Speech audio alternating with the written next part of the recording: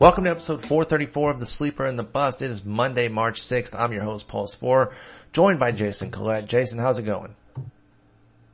It's going better. I rolled my ankle because I forgot I was 44 years old. Oh, I'm out here in Stone Mountain, Georgia for a work trip. You can't forget that. It's gorgeous here. Just absolutely gorgeous. So I went jogging along the lakeside and cruising along at about mile 3 and hit some kind of tree root and fell over like an old man and then had to walk back. So that sucked. Man, I'm sorry. Put too much pressure, but other than that, wasn't too bad. Well, that's good. It looked beautiful. That picture you sent me looked amazing. Where was that? Like outside your hotel?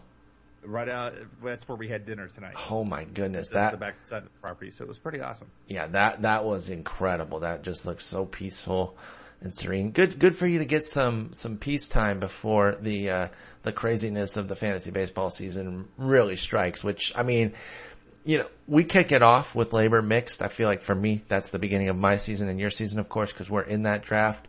Other folks say that this past weekend was the kickoff because of the Labor AL and NL auctions, which is actually going to be the focus of this episode. Obviously, neither of us participated in either of them, but we followed them, looked at them. You've already written about the drafts, which you do every year, kind of find trends. I love the comparison stuff that you're able to do, and you use the CBS auctions that they've hosted to do some comparisons. And then, of course, once Tout hits, you'll do another piece looking back between Labor and AL. Especially for those last weekend drafters, the people who are going to be drafting this year on March 31st, April 1st, and April 2nd. That's that Friday, Saturday, and Sunday before opening day. Whatever you write on the Tout versus Labor, I think that will be huge for anybody going into auctions there, just to kind of get an idea of where the markets are. And so, we're going to kind of free flow. We got a lot to talk about. We're going to talk about the topics that you hit on, specifically focused with AL Labor, which is what we're going to start with because our boy Eno Sarris was in there and we have to obliterate his team just because why not? Why wouldn't we trash Eno if we have a chance to? When it's as terrible as his team is, you have to obliterate it, right? Yeah, and we have our friend Mike Gianella, who we're also going to destroy. Clay Link. He sucks too. I mean, these are garbage teams from garbage people. So, I mean, I hope you hear the sarcasm, folks. I mean, yeah. Garbage. Those are three of our best friends in the industry, among others, of course, Laura Michaels, Tristan Cockcroft, Ray Flowers, Dave Adler, Greg Ambrosius and Sean Childs, Larry Schechter, Colton and Wolfman, who we love, Steve Gardner, Brandon Funston. I mean, we're friends with the entire group. But we can rank our friendships with them if you want. We can do that no, I'm kidding. But we gotta talk AL first because, you found you honed in on some markets. And I love comparing the two leagues and how they are on certain things and the aspects that you looked at were the speed market, the closer market, and what you call the shiny new toy market, which I love. I love talking about shiny new toy syndrome, which of course is just rookies, or hyped up prospects. They don't even necessarily have to be rookies. I would still consider somebody like a Byron Buxton a shiny new toy, even though, he's close to post hype. Next year, if he doesn't do well this year, and maybe he plays a full season, but he's like solid but unspectacular, then next year he's post-hype. I think he's still shiny new toy, especially after that October. But let's dive in here on the AL. Let's focus on the speed market, because that was the first aspect that you wrote about in your RotoWire piece. What were some of your initial findings, and then we'll dive in on thoughts and considerations. With that market, we've talked about the fact that there's just not that much speed in the AL this year. If you compare the two leagues, there's more speed in the NL. So the AL, if you want it, you're going to have to pay for it. And it really, tiers itself out. When I compared it to where the CBS league in the article, I show the prices for the two leagues, and they lined up for the most part. And I think what's important here is there's like 5 clear tiers of speed. And at tier 1, you have Altuve, and you're paying for Trout's overall production. He's been running more of late, so you've got that tier. Then you've got these tiers are based on pricing, not by stolen base tiers, but by the price. Before you go too much further, go ahead. How surprised were you that Altuve went for $3 more than Mike Trout? Not very surprised at all. I mean, last year I was surprised when Altuve went for $43 because you'll recall when we talked about my plan for AL Tout last year. That was going to be your guy. 38 was going to get Altuve. He was the guy that I wanted, and I even went to 40. And then when somebody said, I think Seth said 41, I was like, I'm out. I'm not going any higher.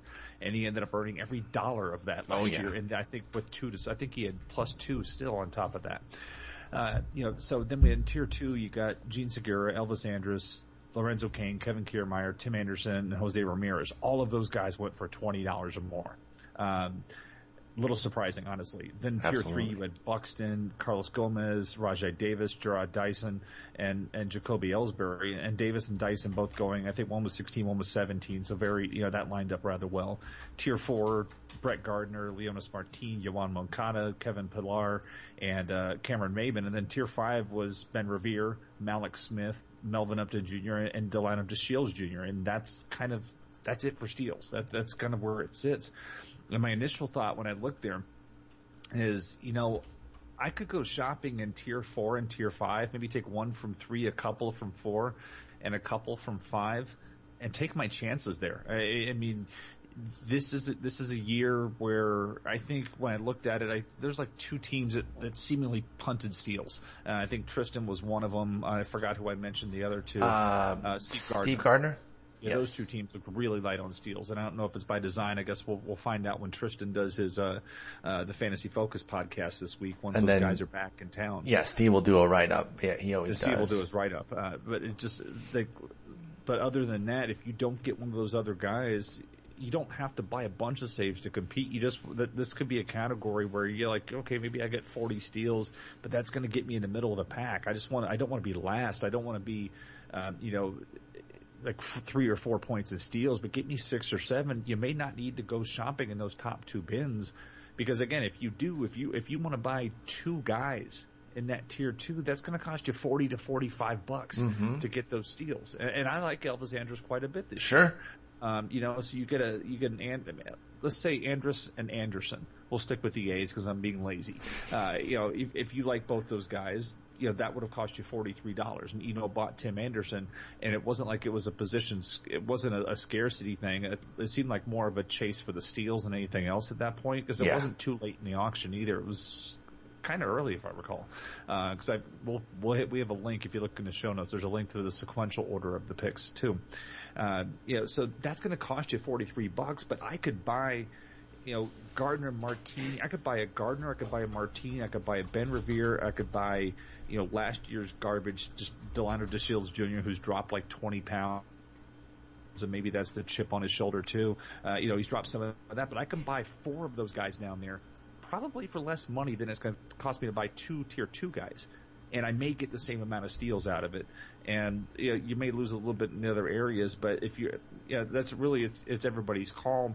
But I think it gave me a little bit of pause because that second tier of steals really cost you. I thought some of those guys would be like 18-ish, and Kiermaier 20, even Cain coming off his garbage season, $21. Jose Ramirez, I figured right around 20. Andrus, I was surprised he went for $23.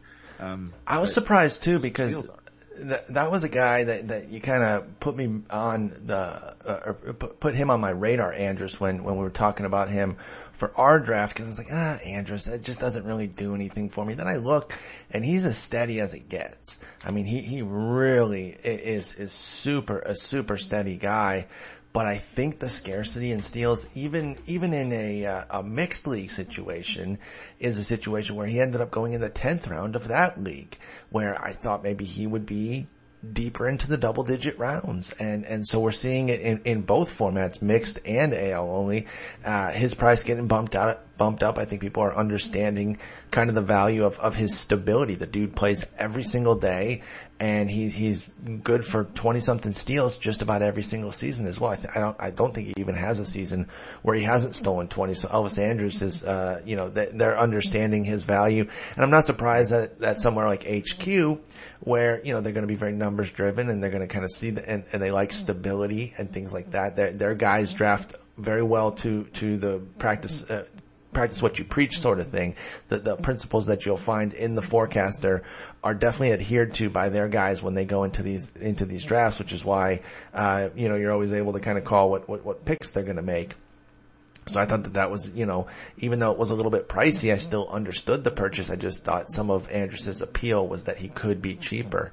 But now we just didn't see stolen bases go for very cheap unless they were heavily warded, like somebody like Delino DeShields, who doesn't have playing time and has seemingly fallen out of favor in yet another Texas-based team after getting cut by Houston. Hey, when you look at a couple of things there, though, maybe perhaps he gets in a platoon situation with Chu. He's just getting bats there.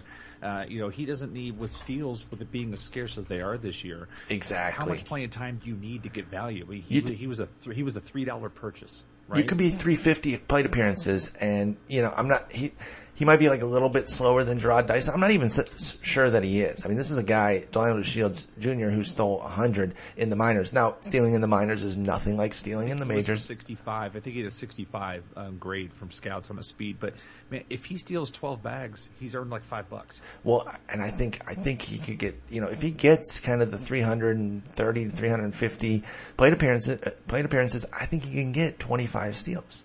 Because he does have some walking ability. He could come in as a pinch runner. Sometimes pinch runners aren't as prevalent in the National League or in the American League. I understand that. But maybe Chu does, gets the 7th inning hit, and they're like, okay, we're going to bring Chu out now, and we're going to put DeShields in, and DeShields steals second in a 1-run game or something. And, I kind of like him because I don't want to pay for the steals only sort of guys. And that's what you're getting with a lot of these. We like Kiermaier. And I don't think Segura's going to completely fall off with the punch that he's shown. But, Tim Anderson, even Andrus, who we just propped up, Jose Ramirez, Kane, they're not giving you a ton of power. So those tier 2 guys, you're really paying for the speed, and you're paying a pretty heavy tax. So I might just skimp. Right, and I think that's happening because you look at that tier 3, and again, the tier 3 names were Aaron Buxton, Carlos Gomez, Rajai Davis, Jarrod Dyson, and Jacoby Ellsbury. Each one of those guys comes with risk. I mean, Buxton, is he September Buxton? Yeah, hasn't done it. Buxton that sucked the rest of the season. Carlos Gomez, is he the Texas Ranger Gomez? That was awesome, or is he the Houston Astros Gomez that sucked? Rajai's 100. We talked about the fact that you and I particularly don't care for the Dysons and Davises, even though their steals and money in the bank is everything else. You've got to make sure you can make up around them. And then Ellsbury, raise your hand if you have not been burned by Ellsbury. And, yeah, I can actually raise my hand there because I've never had him. But that's the only reason why I can. And, somebody like Rajai Davis, one of the reasons that I usually pump him up is because he usually goes cheaper. But in this market, particularly an AL only market, he's going at cost. And his $17 price tag is certainly not, out of bounds. But again, the value, the interest that I had in somebody like that, or the aforementioned Andrus, is that they were supposed to be $3, $4, $5 cheaper than you would normally think because they were a little bit forgotten. But they're not getting forgotten in this speed bereft market in the AL. So you have to keep that in mind, especially those of you in redraft. And I think it could be even crazier in some keeper leagues if a few guys in tiers 1 and 2 are kept, and then your best guy out there is Gomez, Dyson, Gardner, Moncada. What are the prices of those guys going to be, Yeah, if you're looking at if you're in a keeper league, you may want to, if you haven't already done this, start looking around and seeing what steals are being kept and who's projected to be out there that is going to be out there in the market. Because you should really be treating steals like your closer market. I think in my home league, I believe there's 2 closers that are going to be out there this year in my home AL league. So I have a cheap Ryan Manson. It's one reason why I'm like, you know what? I'm not crazy about him, but he's a buck, and right now he has the job. Well, he may lose it, but it's just one of these things where if those guys are being kept, either trade for him or change your draft plan accordingly. Yep. If you know that there's only going to be 2 guys out there for steals, then, and there's like 4 teams that are really slow, do you want to get in that battle and pay for those guys? Or do you like, you know what, forget it. I'm going to go ahead and punt steals because I know that it's a barren market and I'm not going to play over there. I'm going to go over here and I'm going to go trade for those steals, or I'm going to try to make some targets in the reserve rounds, try to find some of those guys that may pick up some speed like that. But I think it's important not to go with I know I need to draft like 50 steals and then look at your player pool and be like, oh damn, there's only 50 steals available. Yeah, exactly. I'll tell you, the guy I keep coming back to, because he even went for a pretty fair price for what I think he's going to do this year, is Ben Revere. And I just think he's going to get the playing time. And if you look at last year, it is such a clear outlier, with how bad it went. His base skills were in place from a contact and walk standpoint. His BABIP was 234. He's never been anywhere near that. Every time, he's played, anywhere near a full season, except for one. His first fullish season in 2011. Every other season since then, 12, 13, 14, 15, his BABIP was upwards of 100 points higher. It was certainly in the 300s all the time. He's a career 314, 234. That's insane. And I just don't think that he's done. So if he has, any measure of health, which speaking of, Cameron Maybin very rarely does. And so I think Ben Revere is going to get the playing time. And again, he does have that 80 speed like a Dyson, where he doesn't even need 500 plate appearances to be a big steals asset. He could also be a 350 guy who could steal 30, 35 bases. I really think he could. So to go for $9 the way he did yesterday, or Saturday as it were, to, let's see, who was that? To Ray Flowers, I really like it. I'm not gonna lie. That's gonna be somebody that I'm gonna be looking at, because the other AL speed is just so expensive. Yeah, it's, if I'm going to chase Revere's falling into that Dyson category. This is where, in the past we liked Dyson and we liked Davis because they were single digit guys. Revere's that guy this year. You're right. That's Revere. Yep. And that's almost Malik Smith. I mean, yep. Malik Smith went for $1 in the CBS league and he went for 8 here in this one. I have a feeling, and it's not going to be me, I have a feeling he's going to be a double-digit player on Tout Wars Day, because by then we're going to have a little clearer picture on what that Tampa Bay depth chart is going to look like on opening day. Exactly. And there's a chance he may make that roster, and then maybe he sticks around to that point. So his price has been creeping up a little bit. I hear his name getting talked about more and more on different podcasts and radio shows and that kind of thing. So there's that helium there. But that Revere, getting back to the veterans with the track record thing, this is where he kind of feels like he's that Dyson and that Davis guy that we used to take and Juan get this Pierre. return on investment. I mean, if you're looking at if Davis and Dyson, $16, $17 players, they have to run like this and they have to hit to get that return on investment. Oh yeah, you need some batting average. Yeah, you need some batting average, or some other aspect. For Davis, it's going to be the volume of actually scoring some runs and even hitting a few homers, because he's never really been a huge batting average guy. Rajai Davis hasn't. But for Dyson, he needs to have a decent batting average to go with it. He's only a 260 career hitter. You got to kind of need him at the high end of what he does, which is 270, 275. He hit 278 last year. So that's not a lot of upside. He needs to run, and he needs to actually be a big speed asset, does Jarrod Dyson, to really pay dividends. And I think he's getting overvalued, and I certainly won't have him. So that's your speed market in the AL. Dyson, they're talking about him playing like every day. So you're overexposing him against he's going to get exposed. Does he as have hell? the durability to do all that? I don't want him playing every day. That's part of his attractiveness, is he didn't play every day. And he still only hit a high of 278 last year, and he's a career 260. So I would be very careful with somebody like Jarrod Dyson, and I would look elsewhere. And again, somebody like a Malik Smith who could be a Jarrod Dyson at much, much cheaper cost, and then you don't have the expectation of doing anything else, even if he's a $6, $7 guy. He was 8 in Labor, 1 in CBS. CBS was a couple weeks ago. Labor was Saturday, like you said. Tout, he could get up to 11, 12 if the picture's clearer.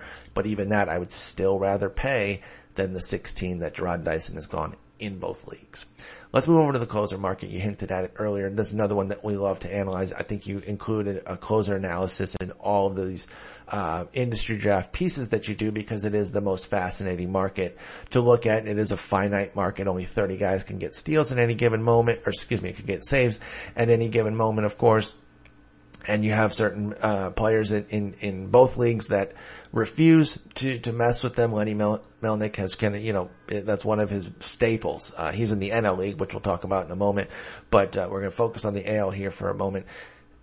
Some guys are I gotta get the good saves and I'm gonna pay for the studs. Others are completely no. And then obviously most people fall kind of in the middle where they'll get one guy or they'll play in the middle tier or they'll get a stud and then speculate, let me get a Chapman and then two $1 guys or something like that.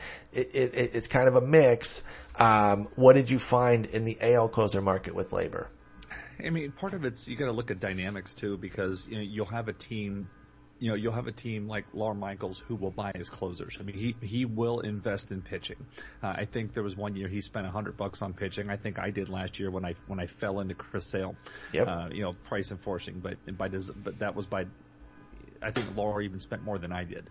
So that kind of thing happens. And you have John Childs and Greg Ambrosius, who are extremely aggressive on hitting and extremely aggressive on front-end starters. And we'll get to them in a minute on that piece. But they tend not to have money for closers. And then you have Ray Flowers the last couple of years. Ray last year took Betances and Miller and Chapman. He had all three. All three pieces. Yep, he sure did. And he got them cheap. This year he went back to the same well and he got Miller and Betances again. So he went that route. And List did it too in tout. Yes. He got all three of them in tout. So I think it was achieved in both leagues where somebody said, just give me all three, which I fully agreed with.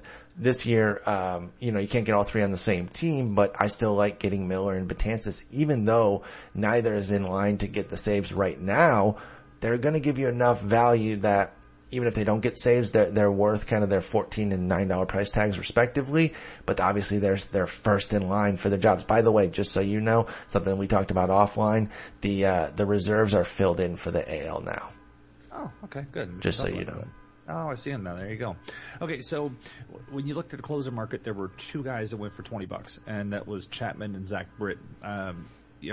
We've talked about my hesitation for spending that on Britton because when you come off the amazing, impossible season, there's only one way to go. That's backwards. Sure, but where do you think he's going to go? Because I'm still in. I will say there's a little bit concerned with the oblique. Yeah. But you were showing some reservations before that, so he's not going to put up a .54 ERA. We can fully agree there. But where do you think he is going to go realistically? What does Zach Britton regress to in your mind? I mean, I figure I didn't think he'd get to a 20. If I said 19 and somebody else said 19, I'm not going to be the guy that says 20. I can be the guy that says 18, that kind of thing. He's still a top 5 AL closer for me. It's just, the ERA could triple. It could go that route, but I'm not, that's not the guy that I'm willing to pay $20. I say in the thing, I think Edwin Diaz is the guy that has that capability where everybody else in the marketplace, at least in the expert marketplace, that's the next guy because he's getting so much helium. We've talked about, he's looking at a changeup, which is almost freaking unfair. It should be banned by the league. One of the rule changes should be you can't add it. You're too good already, dude. Chill out. I think when we get to tout, I think you're going to see these two prices flip. I think you're going to see Diaz as the $20 to $21 guy and Britton maybe the $19 to $20 guy. Especially if the oblique is still an issue. Correct. But I think all the other prices were fair. Giles at 18, Osuna at 17, Kimbrel at 17, may get a little bump by then. Herrera at 17. I think it's important to understand here the AL closer situation is like the NL speed situation and vice versa. The NL's closers are just not good. Mm-hmm. There's too many question marks there. So there's enough closing depth here. There were a number of closers that went in that range that were $12 plus closers. And when I looked at the tier, I did by the dollar amounts. Again, I said tier 1 was Chapman and Britton. Tier 2, and there was plenty of guys there: Diaz, Giles, Osuna, Kimbrel, Herrera, and Allen. Tier 3 was Colome, Robertson, K-Rod, and Dyson. Tier 4, Madsen. 2 and 3 are healthy for sure. Yeah, and then tier 5 was Kensler and Street. And I only put Street because he technically still has the job, but we know he's not going to have it. But I mean, I thought Kinsler at $4 was a really nice buy because he does have that job. And for $4, again, somebody's got to get saves there. I think the same thing would apply to Mets. And when I look, one of the things I looked at for closers here is like, what did this market? What did these guys spend on the backups? And that kind of tells me where people are like hedging their bets. Yeah, that was really interesting what you found there. Right, we look at like David Robertson, $14, but somebody paid $8 for Nate Jones. Mm-hmm. Looking at that's going to happen.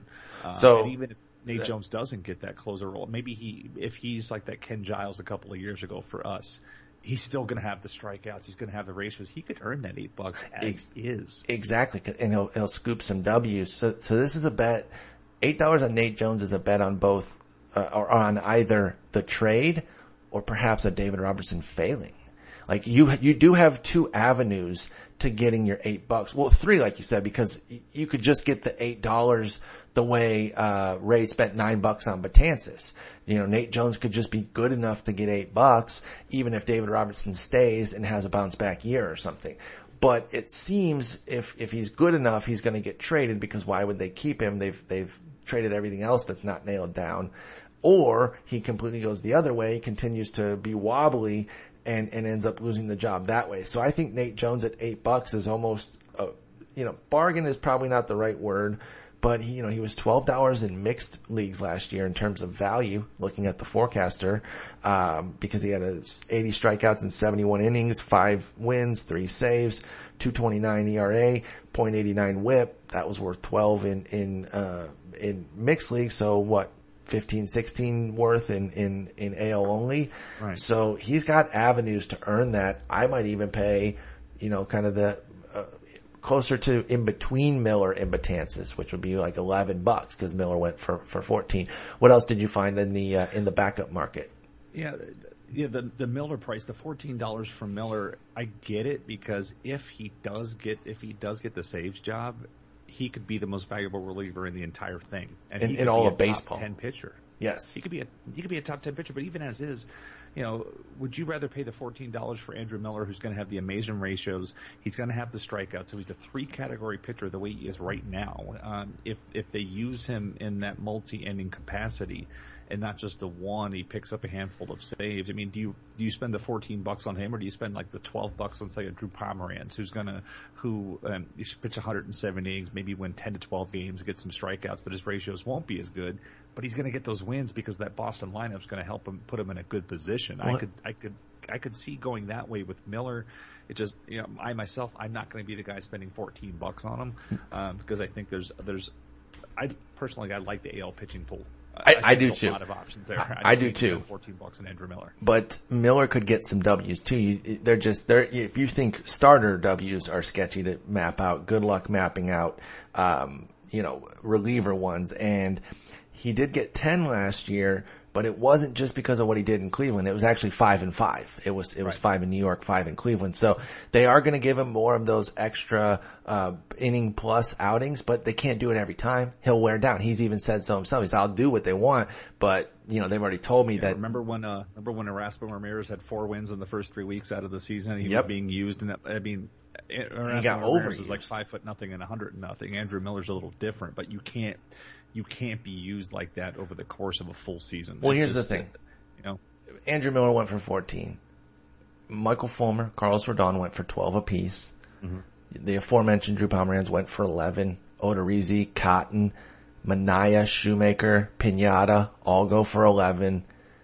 And I love Andrew Miller, but I think I take every one of those guys at a cheaper price, let alone even if they were all 14 as well. I think I would still take them at 14 over Miller. And again, it's not a knock on Miller. It's just that he's not getting the saves. I actually trust Cody Allen a decent bit in the market. Only put him $1 more. Right. Which, I would actually buy in on him at $15. He had a little bit of a wobbly part 2 years ago, 15? Or it was 15, it was last year? Okay, but, yeah. So he's had some wobbliness before, usually associated with walks. He's never been a great, walk preventer. His 9% rates are his best rates back in, 13 and 15, and that's if you round up 8.6, 8.7, so we'll just call it 9%. But the strikeouts are there. The saves are there. The ratios are there, even with the walks. So I really like him, and Miller's gonna be that swing, that fireman guy for them. I don't think they're gonna feel pressure to put him in the bullpen, or in the ninth inning, and so I feel confident in Allen. I would take him at 15. Yeah, I mean, it's one of the weird things, and I would too. One of the weird things when you look at the combination between the closer and the setup guy on paper, the Minnesota bullpen, $6.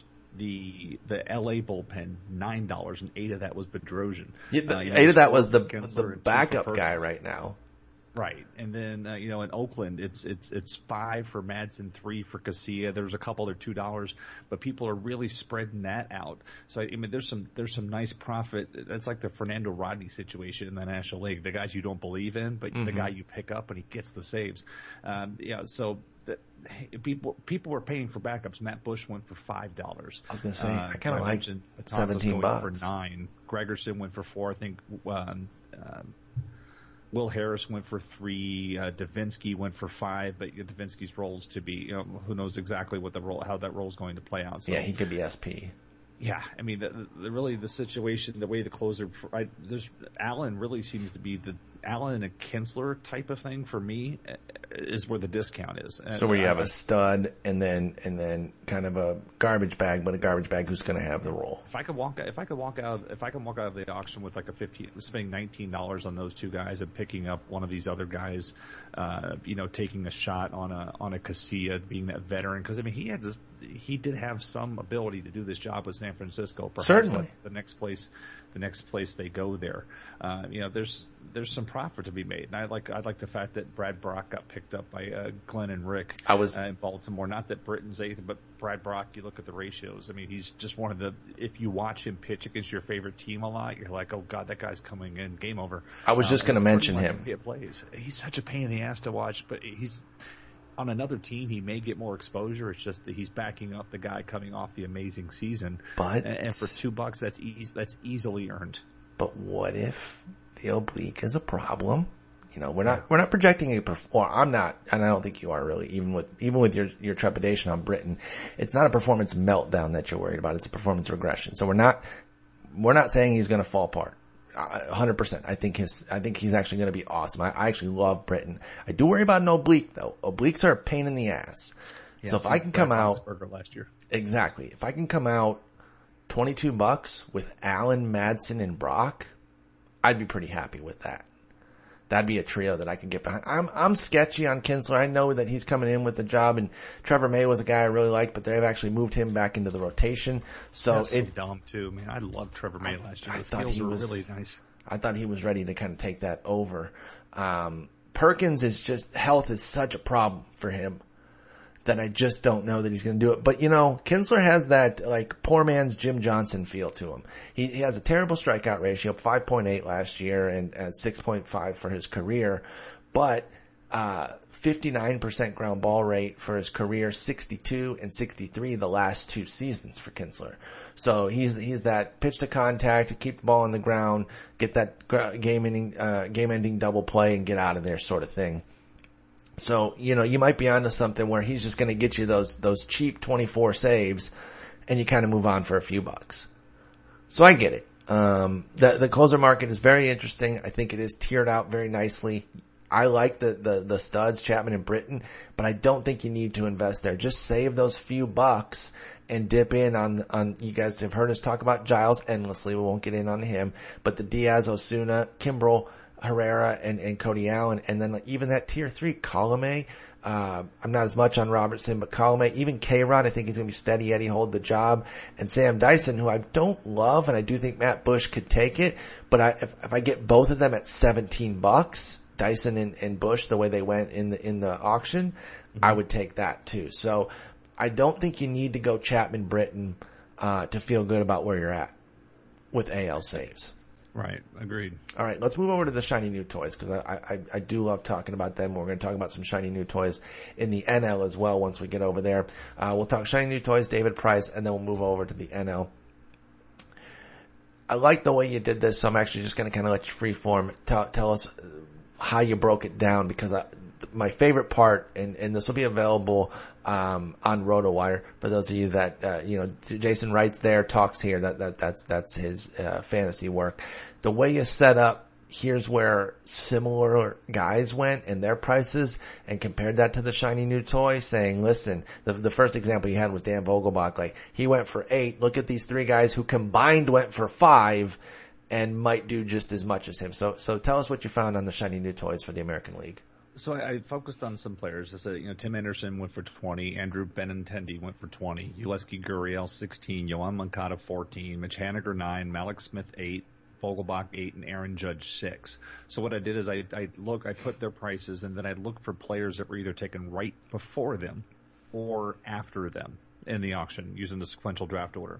And I think Vogelbach is a great example, and I start with him because Steve Gardner spent $8 on Vogelbach, and Larry Schechter, defending champ, and's got more titles than we can count, spent $1 on Morrison. And this is not me playing Ray's Homer, but I mentioned this in the article. If you go to the Fangraphs projections and look at what the projection systems put for Dan Vogelbach, what they're projecting for him is what Logan Morrison did over the entirety of 2016. Mm-hmm. If you look at what the fans are projecting for Vogelbach, it is what Logan Morrison did after he went 0 for April. From May until he went down with his wrist injury on September 11th, that's what he did. So, and he's got the established track record. You know where the faults are. You're looking at 2 guys that are going to be platooned against lefties, so there's no big playing time advantage. We're looking at 2 guys who mostly play in parks that favor pitchers, and now we come down to track record versus no track record. And again, the projection systems are pessimistic on Vogelbach. The fans love him, and even Eno wrote an article saying here's a huge gap between systems and where the fans are. And then because Morrison had that such awful April, people don't realize he was rather serviceable the rest of the season. So if I can get that production for $1 out of the corner versus and get some and use that $7 save for something else, go back to speed. I want to speculate on Melvin Upton Jr. at $7, so I can go get Melvin Upton Jr. and Logan Morrison for $8.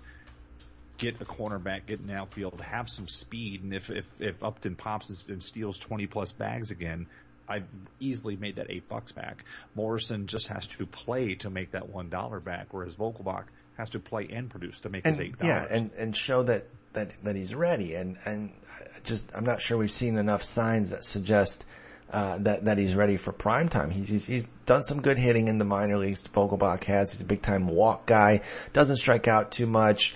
Doesn't have a ton of pop, and because he's portly, I think it all adds up, and you start to think a little bit of Billy Butler aspect to it. From the left side, I believe Butler was a right-hander, yeah? Yes. Well, you look at the Cato system. Cato likes him. Eric wrote the counterpoint against that, saying this is why we scouts don't like him. There's just a lot to be played there, and I think. So is he a performance? What we would call a performance prospect?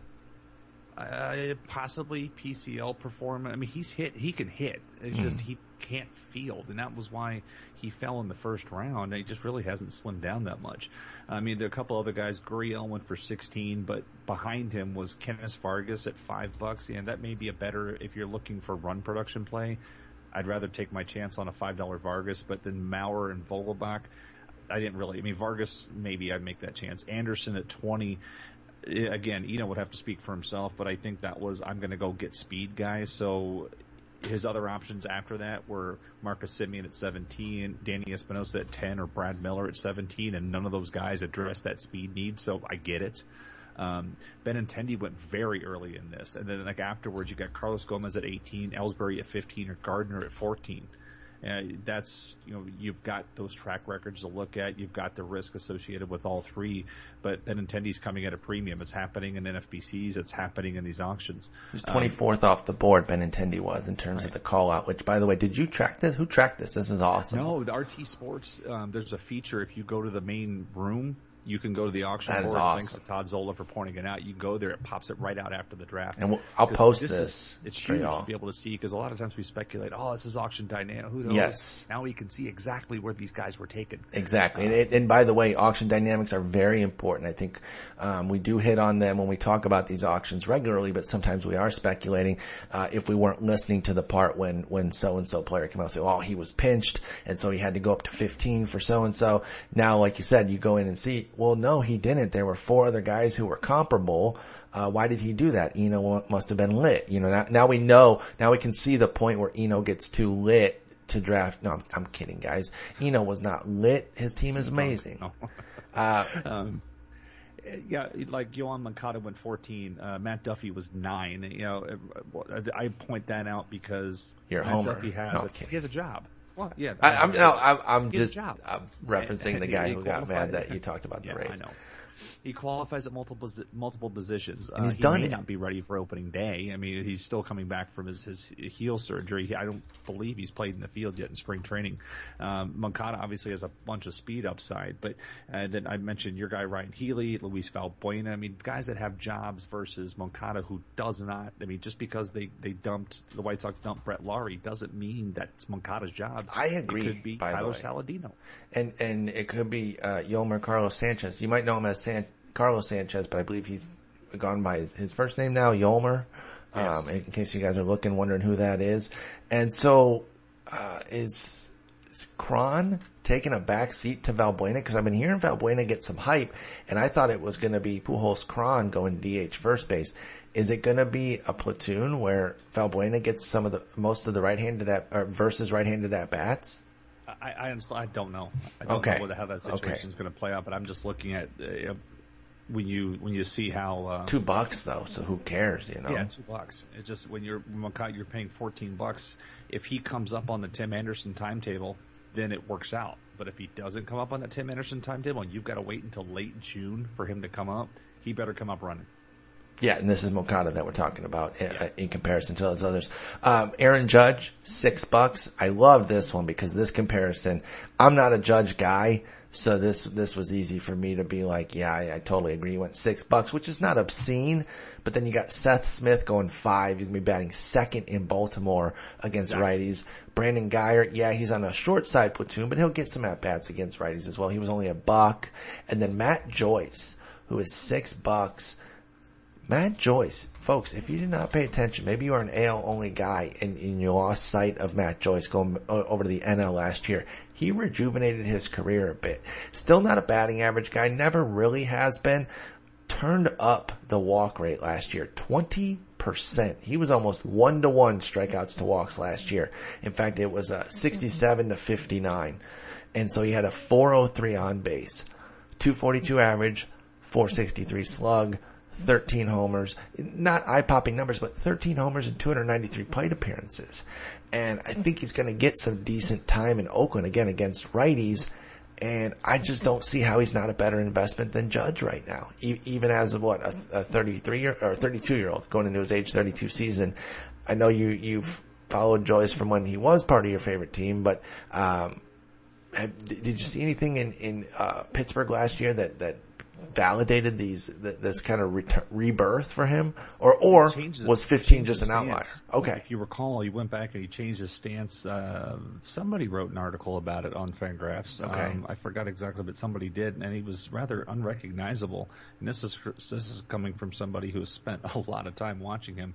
And if you listen to the Tout Wars draft in a couple of weeks on Sirius XM, you will hear laughter in the room because somebody's going to throw out Matt Joyce and somebody's immediately going to say Jason will buy him because for 5 freaking years I owned Matt Joyce. I remember. I refused to quit, but I never had to pay double digits for him. It was always like $4, $5, $6, exactly. $7. He was never expensive. By the way, Jeff Sullivan wrote that piece when the A's picked him up. I would have taken any 3 of these guys over, especially Seth Smith, for exactly what you said. He's going to hit high in the lineup, and he's good. as long as you sit him against lefties. Mm-hmm. And I was, with Judge, there's a lot of flaws there. Sure, the power's fun, but these are. I mentioned this with Larry. How he got the dollar Logan Morrison instead of paying the $8 on the Vogelbach. It's like Larry's won a lot of these leagues because it's those types of things. He finds a $1 or $2 profit in a lot of other places where maybe he doesn't have. He's not spending $15 on a guy and getting $20 of profit, but he's spending $5 on guys and getting $8 of profit. Yep. And those types of things. And it just adds up, and he does it at the draft table.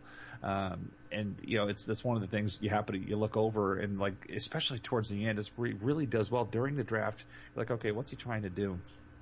And then towards the end of it, you're like, oh, here he comes. He's buying a $3 player, it turns a $5. It buys a $7, turns a $9, and that's where it piles up. Remember, last year he won AL Labor because Jeffrey Marte hit a home run on the final day of his season. Pushed him above. Half point over Tristan. Isn't that crazy? Jeffrey Marte. That's the type of player that settles the league. Jeffrey doesn't even have 2 F's in his name. That's how lame he is. No.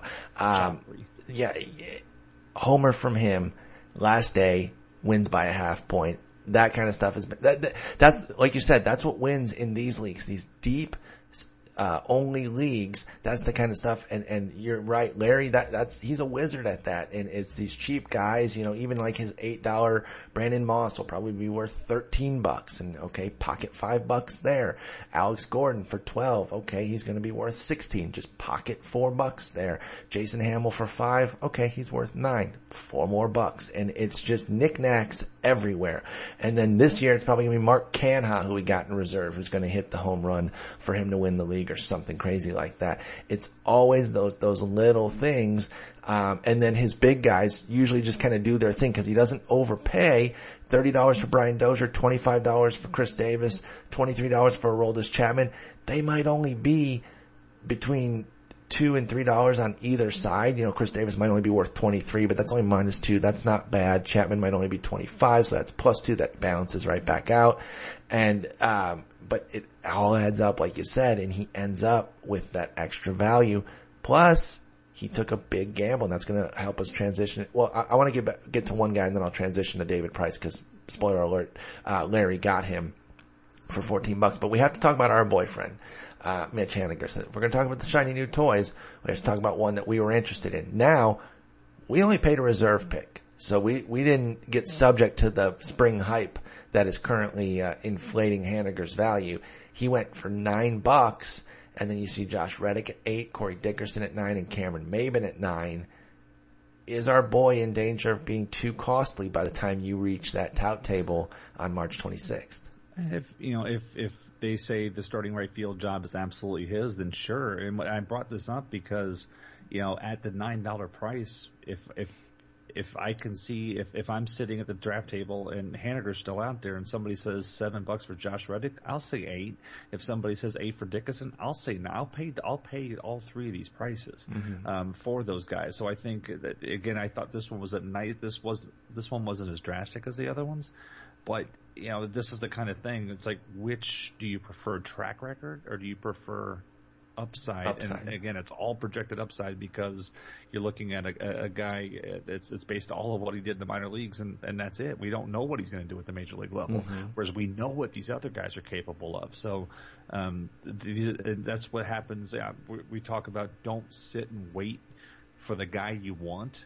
Look for the skill set you want. And for Haniger, one of the things that's a fault for him, especially with 2 of these guys, with Reddick and Dickerson, they have issues, but it's against lefties, so they're going to be on the strong side of a thing. So you can put 475 plate appearances for him. Yep. If Haniger gets the job and then all of a sudden is struggling to hit right-handed pitching and he gets stuck on the short side because they've got left-handed bats all over that outfield if they want to use them. Absolutely. In Seattle. And all of a sudden he's that stuck can be on the short side of that. He's not getting the playing time, and it's tough for him to achieve that $9. So as much as I like him, this is why I can't go crazy for him, because there's other guys in that range that it sets up better for him. And like you said, don't get so player focused. I am a get your guys sort of thing, and I usually mean that more for the established and mid-tier guys. These back end guys that are a little bit more projection, they usually have a copycat skill set somewhere out there. And a lot of times there's a more established version of them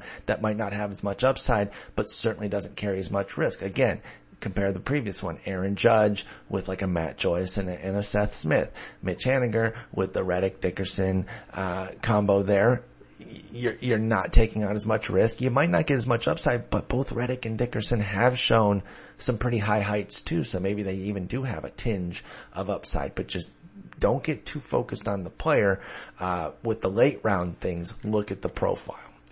Let's move over to Price and finish up the AL here. He was obviously going to be a big name that people were focused on. I already mentioned that Larry ended up getting him $14.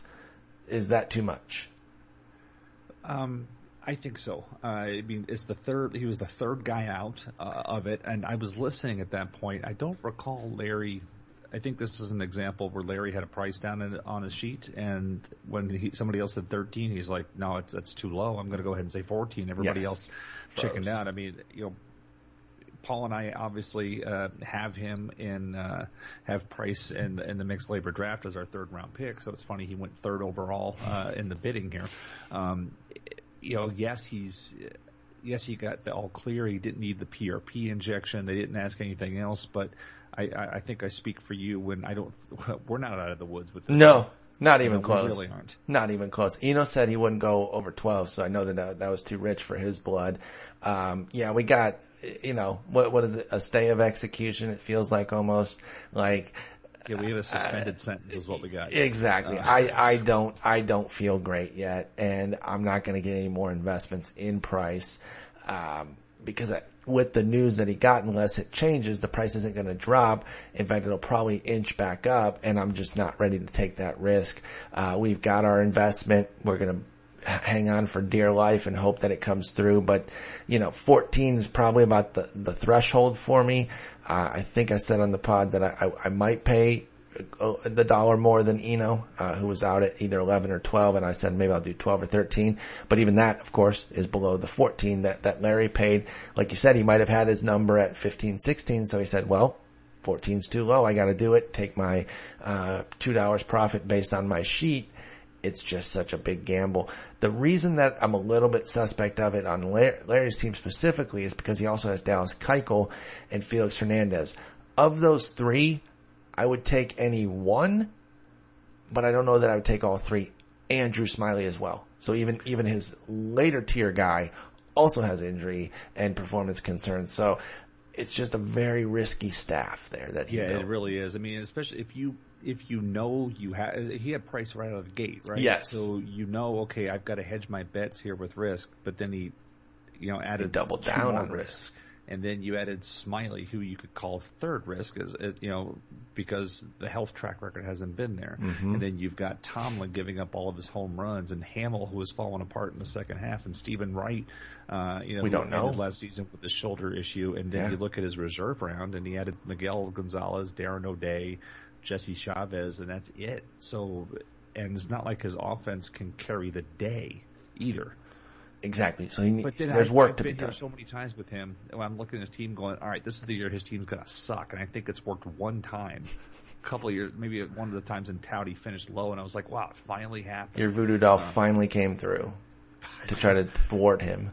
Yeah, this is it. I mean, if I'm going to go out there and take the risk on, especially in the only league, 1, maybe 2 risk, but I think he has too many. And yeah, he's got 4 for sure. Hamill at 5, I'm fine because even Hamill's half season is going to be worth $5. But I think that Smyly roster spot, I would even want.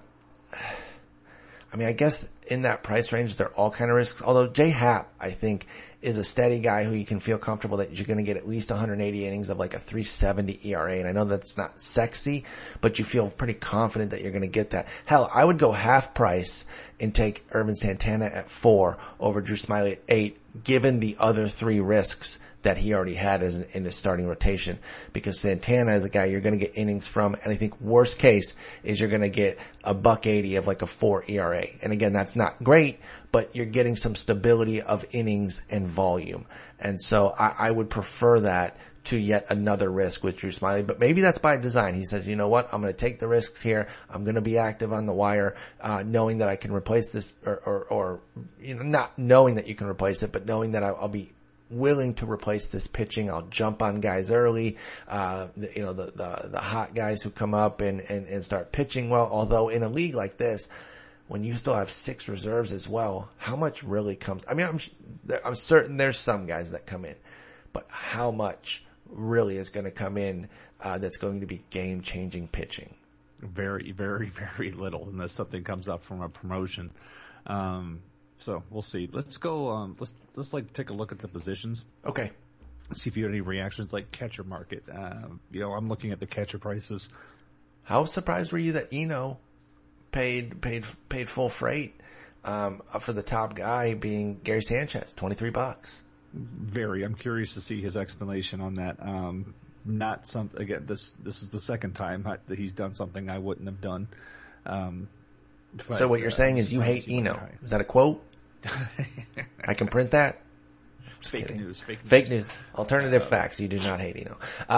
Jonathan Lucroy, $2 cheaper as the second guy, and then a jump down to Gaddis at 17, Perez at 16, then another big jump down to 3 guys, Castillo, McCann, and Martin, all at $11, and Vogt there at $10 as well. Lucroy is my number. To me, Lucroy I thought should have been the number 1 catcher. Same. I think the Sal Perez going for 6. I'm never going to be a believer in Sal Perez at 16. I mean, there's that tier. There's the 23 on Sanchez, the 21 on Lucroy, 17 on Gaddis, 16 on Perez, and then we go down to 11 on Beef, and 11 on McCann, and 11 on Martin, and then 10 on Vogt, and that's it for the double-digit catchers. I thought there were a number of good catcher buys. Gomes at 6, Zunino at 8 is not one of those buys. But if you're not going to buy the catcher, this is one of those things. If you don't get one of the decent 6, you may as well just double up on the dum-dums, on the low end, and go that way, because there's a lot of garbage in the AL catcher. I'm sorry, and I know we've got to draft 24 of them. Unfortunately, that's the tough part. There are a lot of bad second string catchers. So who are some of the dum-dums that you would, because I'm not going to get stuck with dum-dums in my only leagues. I'm going to be paying some of the freight, maybe not at the very high end, but I'm going to be in that Beef, McCann, Martin, Vogt range for sure.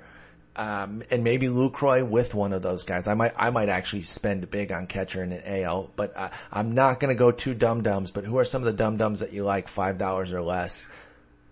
In this price, I see like Josh Begley, Robinson Chirinos, who I liked last year coming in before he got hurt. I mean, the Wilson Ramos price at $5, even if he doesn't, even if he only plays half the season. Yeah. Possibly Bruce Maxwell. I mean, there's some guys down there. I'll take $1 on Avila. Just maybe he gets one more healthy season. I know he's just been absolutely obliterated behind the dish. And they do like James McCann for sure, but Avila's done it before. He's back in Detroit. If I'm getting dum-dums, I might throw $1 on him, and like Carlos Perez too. I don't mind either of them at $1. Sandy Leon. It's a rough market, because I definitely don't want to pay that for Perez, and Gaddis we have in mixed labor, so it's not like I don't like him. I've already said I like Lucroy. Yeah. I don't want to pay the tax on Sanchez, and the other prices are fine, but there's only so many catchers to go around. Absolutely. I mean, right there, if you need 12 starting catchers, right now the 3, 4, 5, 6, 7, 8, 9, 10, 11. The 12th starting catcher was Jason Castro, and I do not like him at all. No. I don't know what to expect out of him. So what we're saying is get down on one of those first 2 tiers, or completely punt, which I don't recommend. But if you don't get on those early tiers, I don't think you necessarily want to be, like you said, Sal Perez. I know he's part of those tiers. I don't want to pay his freight though. See, really, nobody really doubled up big on catcher in this one. I mean, Rick and Glenn did with, and Stacy did with Gaddis and Zunino, so they got 2 of the top 8 price-wise and spent $25 on catcher. And then Eno spent $29. He got Sanchez and then Jason Castro, 2 guys I've just crapped on. Sorry, Eno. But that's really it. Everybody else went kind of cheap on catchers, and this really seems a little light for the AL, because in the past there've been like Todd when he's been in the AL, has usually spent some money on catchers and things like that, but it wasn't there. And Larry went dollar on each of his catchers, and so did Tristan. They went dollar on dollar the catchers out, and that's typically not what either of them do. I just thought they read the catcher market and said, you know what, it's garbage. I'm going to spend my money elsewhere. Those of you listening to this, please tweet Eno with the phrase, "I can't believe what Jason said about you." Just that. Don't say anything else. Just say, "Can't believe what Jason said." Just not even about you. Just can't believe what Jason said. Tag all three of us in the tweet, and I want to get Eno freaking out. Okay? Right. Switching to first base. Let's move on. Switching to first base. I'm starting fights. Yeah. I thought what was unique about first base is we only had one first baseman go at $20, and that was Hanley. I really can't think of another year where first base has been that light. What do you mean? I'm sorry, I take that back. I was scratch that. My sword didn't go high enough. Yeah, there's only 4 on 20 plus. 4. Miggy, Jose Abreu. I don't know why. Your point still stands though, is that it is not deep. No. And this is the point I've been trying to make even in mixed leagues, to be careful with first base. And Hanley, another one of our guys, on the same day that the price news came out, bulky shoulder for him, going to miss the WBC. So bang up day for us in our Red Sox, when we got the news of both of those guys. But Hanley 20, Chris Davis 25, Jose Abreu 27, Miggy 34. Those are the only 4 first basemen over 20. And I want one of those in an AL. Or where the hell's Encarnacion? Do I have some? Must be a DH only. Oh, okay. I got to get a DH sword on there. Oh yeah, they put Edwin at DH. They put Cruz at DH. He's not a DH. They put Carlos Santana at DH. Okay. There's some mix-ups here, but either way, it doesn't really. So add another guy there for sure. Add Encarnacion at $30 in there, but I want one of those upper tier guys. I don't want to be messing with Eric Hosmer at 18, Pujols at 17. I guess I know he listed as the outfield. Oh, this is lame. Yeah, is Gurriel a first baseman eligible? Yeah, he is. Okay, well that adds to his appeal, but I'm just not certain on what we're gonna get out of him. So I don't know. Okay, I fixed my sort there. I was like, where the hell is Encarnacion? I don't know why that was redo here. Ooh, man, I'm watching the World Baseball Classic. The Jews who rake hashtag is getting worn out. First 3 guys have raked it for Team Israel. Ike Davis just knocked in a run, knocked in Sam Fold. Oh snap! Yeah, I gotta get this on. I missed the morning game. I was sleeping before driving back home today. So you got 5 guys at $20 plus. I'm okay with Santana at 19. I wouldn't mind paying him. So those the top 6 there. But that's it. I want one of those 6 as my starting first baseman. I'm not messing with Hosmer, Pujols, Gurriel, Napoli. By the way, I take that back. Gurriel's third base. I don't know why he's showing up at first base. Yeah, why is he listed at first baseman? Okay, that I was questioning that. These are from RT Sports guys. Sorry that we're a little unorganized on that. We just pulled the data from them, and they have some interesting labeling. In fact, I think they already list Desmond at first base too when we talk about NL, and obviously he's not technically qualified there yet. So you can't put him there. So how do you feel about first base? Are you in agreement with me that you want on the upper tier, or are there some later tier guys that you would start at first base? When I look if I look for the bottom half, I'm always going to say Chris Carter because I will.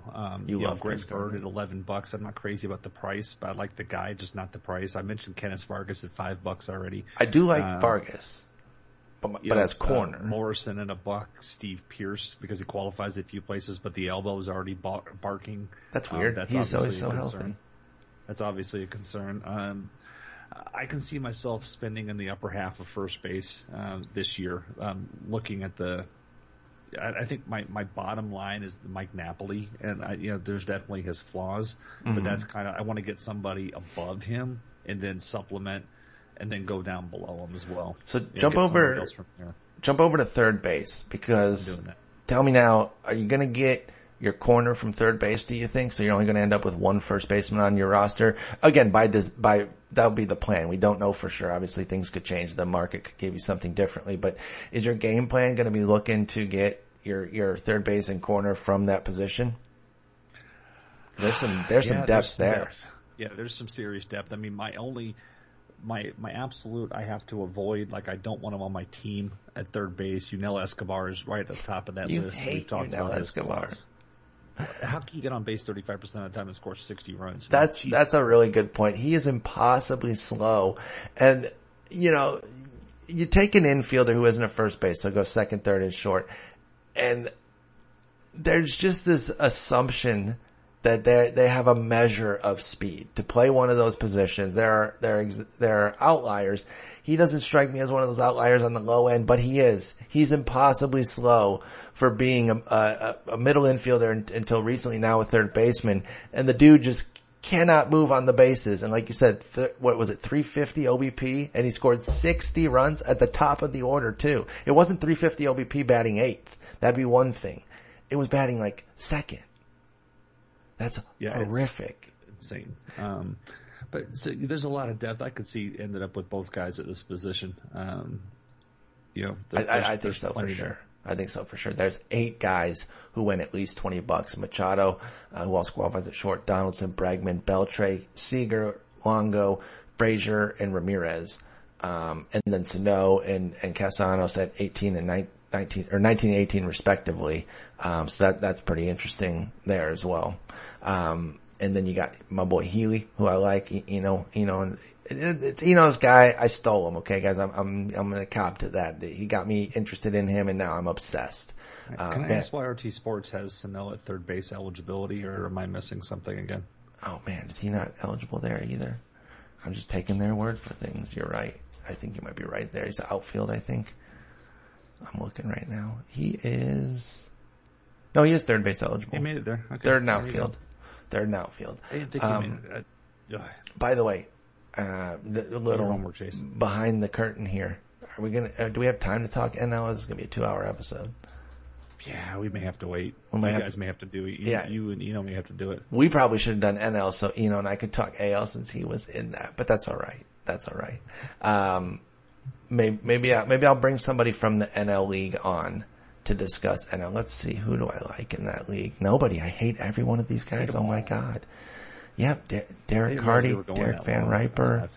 No. I think it was an enjoyable talk. Yeah, you know what? I'll actually try to get Doug Dennis. I would love to get Doug. That's a great idea. For those of you who've never been to AFL, Arizona Fall League Baseball HQ First Pitch Forums that we always talk about every year, Doug and I have a good time on our panel. We like to go back and forth at each other. That could be a fun pod. So what we're going to cap it here. I mean, we'll wrap up on AL, but we're not going to do NL today. I'm just going to let you guys know that. We'll maybe go 10 more minutes. Before we go, but we'll make one NL comment because we got called out on Twitter for not saying anything about this. Rick and Glenn and Stacy bought Clay Buchholz, Dear Cletus, for $5. See, I didn't get a chance to look at NL at all, so that's why. I was busy with the family when it was going on, and then last night I had to finish an article and pass out before I drove 6 hours home.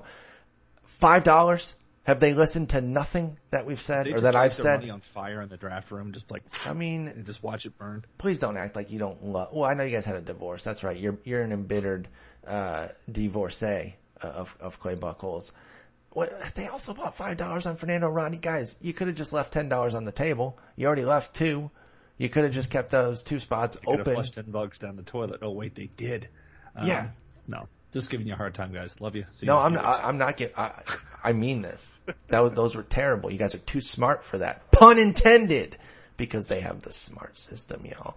Maybe I'll have to get one of them on here. I had to get on their case because they went out and spent $17 on Kendrys Morales, and I'm like, whoa. The rules of engagement say you don't buy guys that go to new teams on big contracts, and that was a bad contract. And they said they had him valued much more. So I'm like, noted. You're going to pay $24 for Kendrys Morales in Tout, yeah. They got Trout at 42 though. But which I don't mind. So let's switch over. Let's keep doing. Let's finish up the positions here, and like I said, I'll figure out NL later this week. Over to second, and let's see what random guys they're going to have listed here at second. Hopefully they're not missing anybody. Looks pretty steady. Wait, is second as shallow? Yeah, it holds up. Obviously, I didn't. Altuve for 45. Cano always goes for 31. Dozier for 30.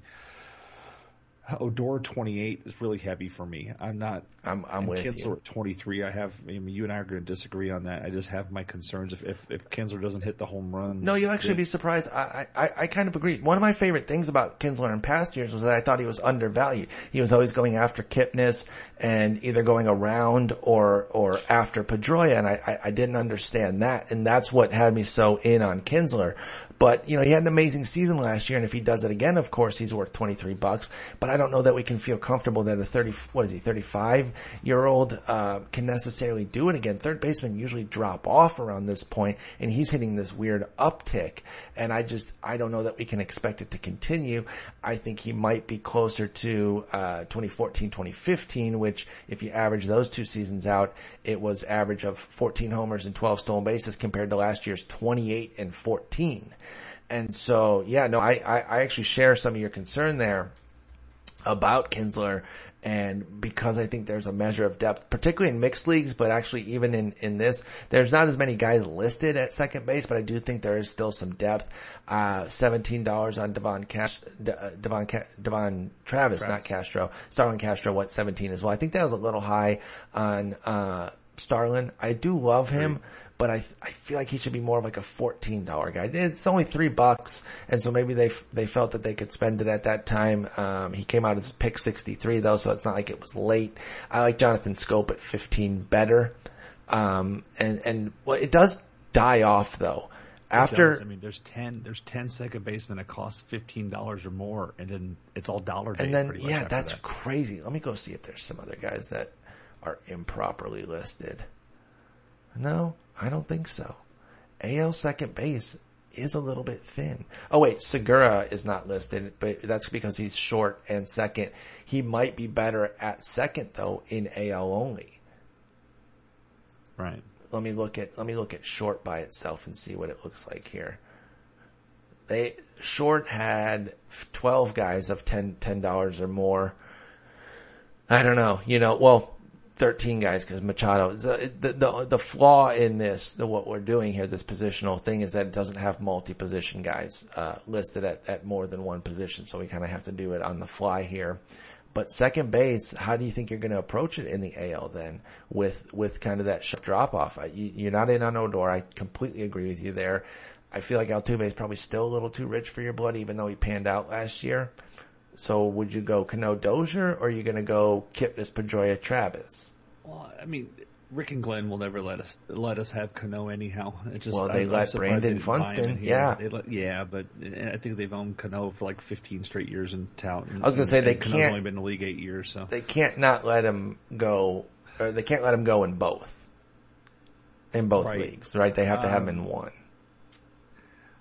I could see myself doubling up at shortstop and going really cheap at second base. Okay. Like who?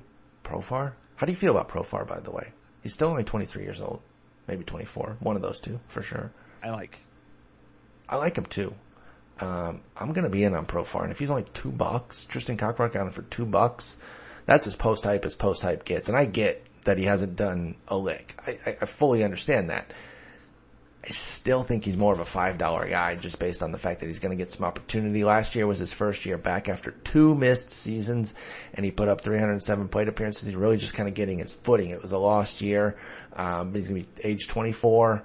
I don't know. I think I'm ready to jump in, and if I'm only having to pay a couple bucks, sign me up on Profar as like a middle infielder. Where is he? I think he might have some eligibility too. Let me see. He's got an option left. He's not even technically a second baseman. He only played 19 games there, so most leagues use 20 eligibility. So he's actually a third baseman. But if it's 10 game eligibility, then he's third, second. 15. Oh, okay. Then he is. So for Tout, he's first, second, and third, because he had 17, 19, and 25 games there respectively. So that's pretty dope. 3 positions for a $2 guy who, was once the top prospect in all of baseball. I'll take a shot. I think it's 20 games in labor, but he's 15 in tout. So. Okay. So that's not bad. That's not bad at all. He just misses out. Well, he just misses outfield, 14 games. Let's move over to short, and don't forget, mentally add Machado in there. So you got 7 guys at $20 plus, although you don't agree with Tim Anderson because of your disdain for Eno. You think that was what would you say offline? You said it was the worst purchase you had ever seen in any draft ever? Something to that No, extent. I'm just kidding. I hope people know that I'm joking. Like, my jokes are terrible. You have to know that I'm kidding. Eno and Jason, they do hate each other, but not because it's way beyond the Tim Anderson. Again, I'm kidding. I have to stop.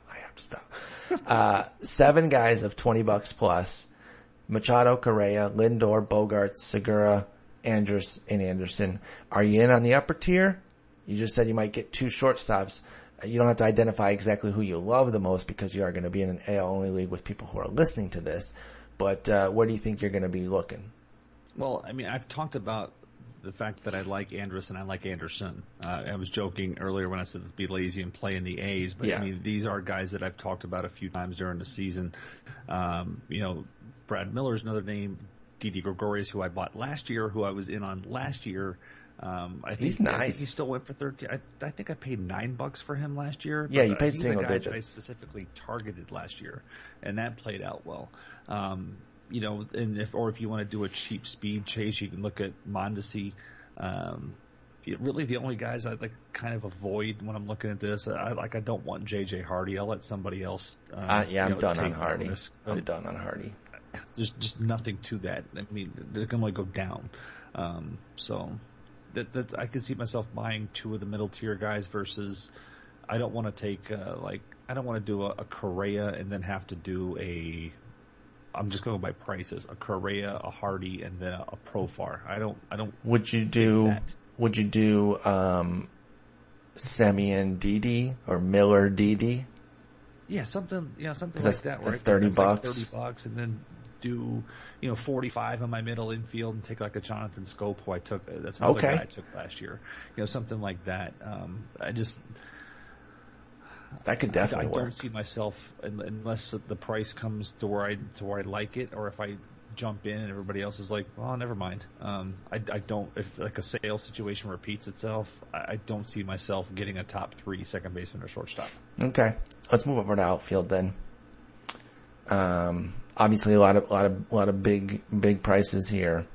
We've got 13 guys going $20 plus. Trout, Betts, Nelson Cruz, JD Martinez, Springer, J-Up, Chris Davis, Mark Trumbo, Jose Bautista, Lorenzo Cain, Andrew Jones, Andrew B. Nintendo, and Kevin Kiermaier, $20 plus. You dipping in, you playing in that pool for your number 1 guy, or are you focusing on that $12 to $19 range, which had 16 different guys? And I won't list them all because this will be available in the show notes. Yeah, I mean, this really depends on how you play. If I did want to chase one of those other guys, we mentioned those high-end middle infielders, then I would definitely be playing in that middle tier outfield and grabbing, guys that are in that maybe the $8 to $20 range, because there's a number of guys I like there. Mm-hmm. But I don't think this year, if power is going to come back, because again we've never seen it go up 3 consecutive seasons, then you better be willing to pay for the guys we're going to hit with it. Yeah. And that means you have to buy somebody in that first tier. How do you feel about Bautista? How do you feel about Bautista? $21. I know he had the tough season and the body is given out, which makes him a defensive liability. But didn't he still pop like 27 homers in his limited time? I'm pulling up his numbers right now. Yeah, I mean, 22 homers. I haven't seen him play in the field. I did watch a couple of his at-bats yesterday on MLB TV, and the swing looks good. Okay. Just really coming through. So the swing looks good. But if we want to put one, let's say we'll put, because I'm counting 2, 3, 4, 5, 6, 7, 8, 9, 10, 11. There's 13 or 14 guys that were at least $20. So, you want to put one of those guys on every one of the teams, per se. Sure. In a 15 team. So you know you're going to spend at least $20 on one of your outfielders. If you want to have 2 of them, it's going to cost you $60. And all of a sudden, if you're in a 180-80 situation on your hitting split, there's 1/3 of your hitting budget is taken out on 2 guys. So these are the kind of factors you've got to factor in your auction. Am I willing to commit 1/3 of my hitting budget on 2 guys? And if I'm going to do that, which 2 is it going to be? Because that would be, again, working off of 180 and working off these labor prices. That's Mike Trout and Kevin Kiermaier. Well, and speaking of going for the guys that you can be confident will get power even if power regresses sharply, Steve Gardner went Nelson Cruz, JD Martinez. Those 2 guys are hit in a low power environment, so you better, if it regresses back, they're still going to hit power, and he went 28, 27 on those 2 guys. And see, and I would rather spend the $45 or $55 to acquire those 2 than spend the $62 to do a Trout and a Kiermaier because of the Kiermaier risk. He hasn't been able to hold up.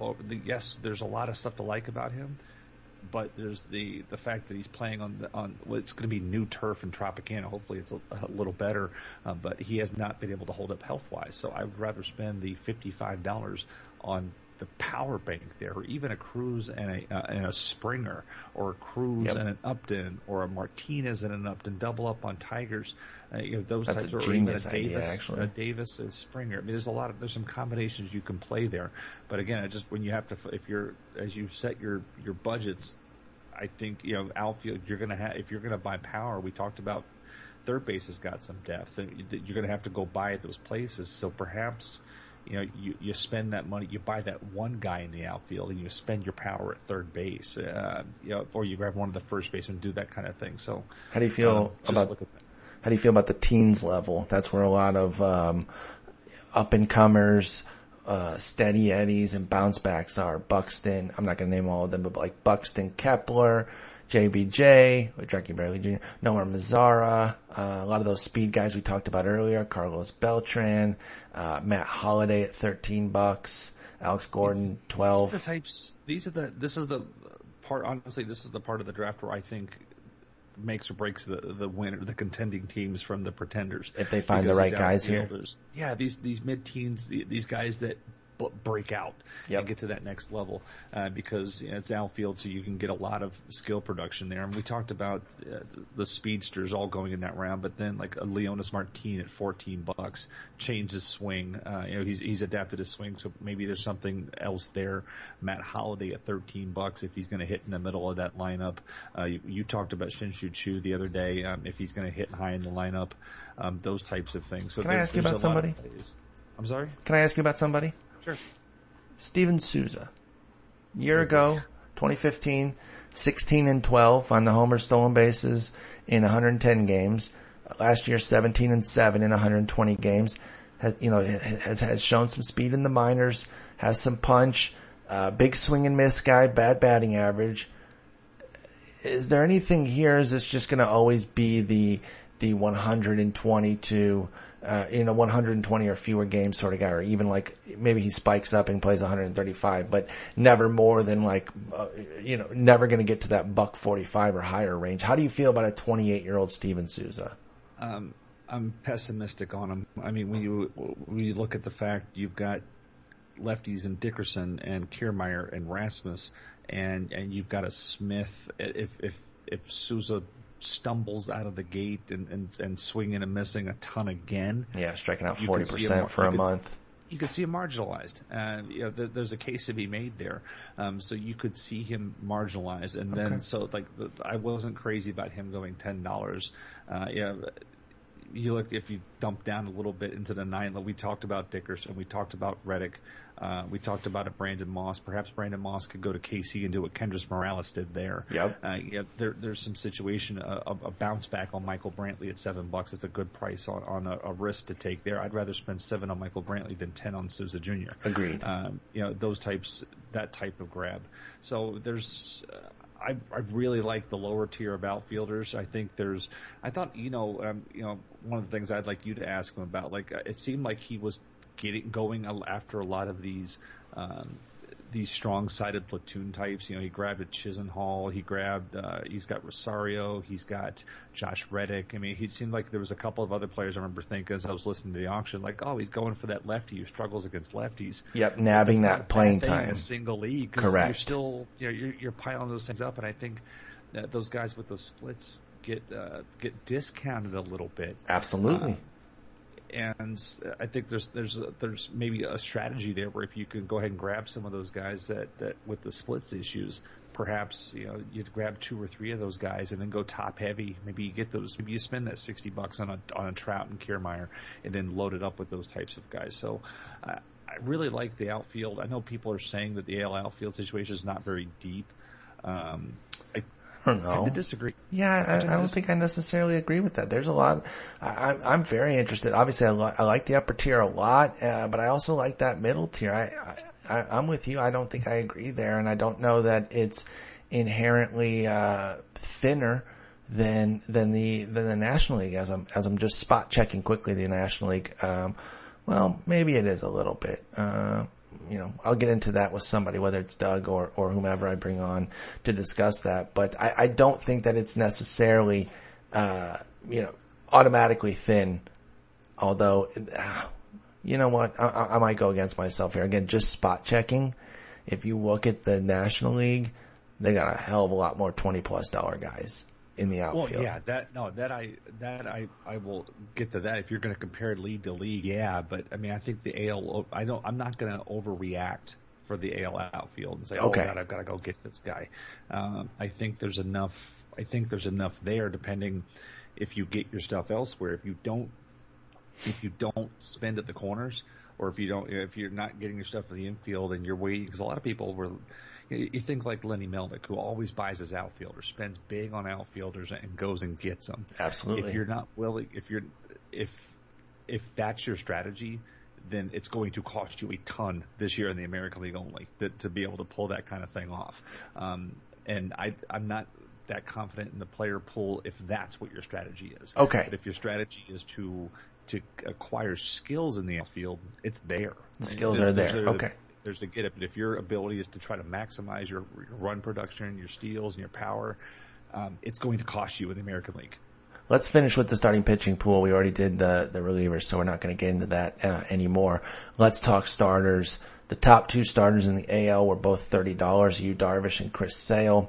Of course, the Ambrosius Childs team, and those were their only 2 pitchers for quite a while. Let's see, their next one was late. I remember this was a talking point during the draft. Their next most expensive pitcher, non-closer, their next most expensive starter was, I believe, $4.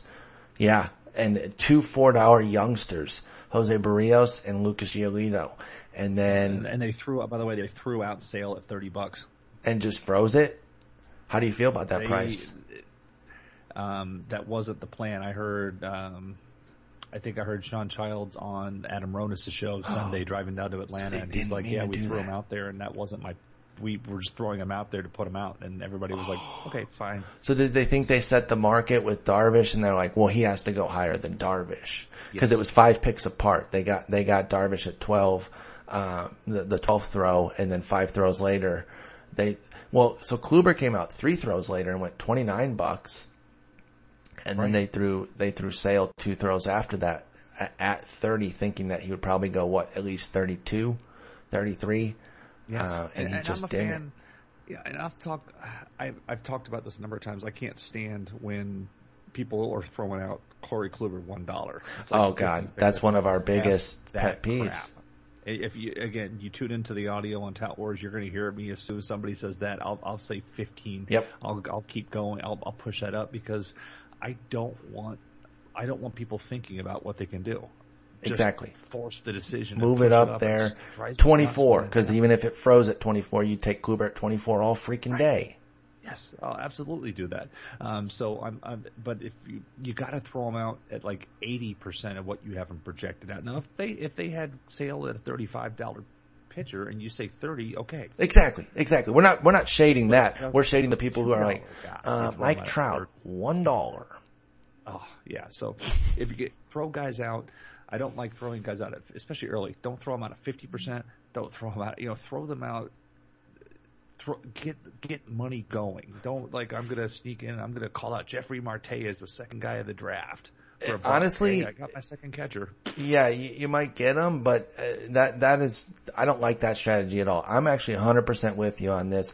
throw it out around 80%. You might get some bargains, but if not, you're forcing decisions. You could actually force some overpays too, where it just starts going up. People are making snap decisions like, oh, he threw him out at 24, 26, 30, and then all of a sudden Kluber's at 34, and like, that's not the end of the world price, but it's probably higher than he should go because you forced some actual decisions. And I can't stress this enough in home leagues. In home leagues, if, you know, I'm always willing to buy early in the auction. Same. Because if it's a keeper league, there people haven't properly calculated for inflation. Bingo. I would use something as simple as saying maybe somebody's using the labor prices for their draft. And let's look at an NL only draft. You guys will talk about this, but you factor in the thing that the NL values are screwed up because Doug Dennis spends $240 on hitting, and then you've got Rick, Glenn, and Stacy, and then Sean and Greg also being extra heavy on the guys up front.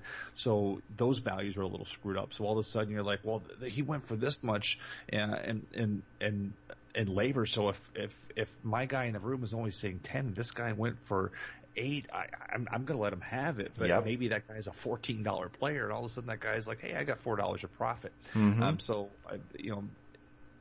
I'm a big fan of that. But I'm also, some people were saying I don't like watching other people's rosters. Well, I do.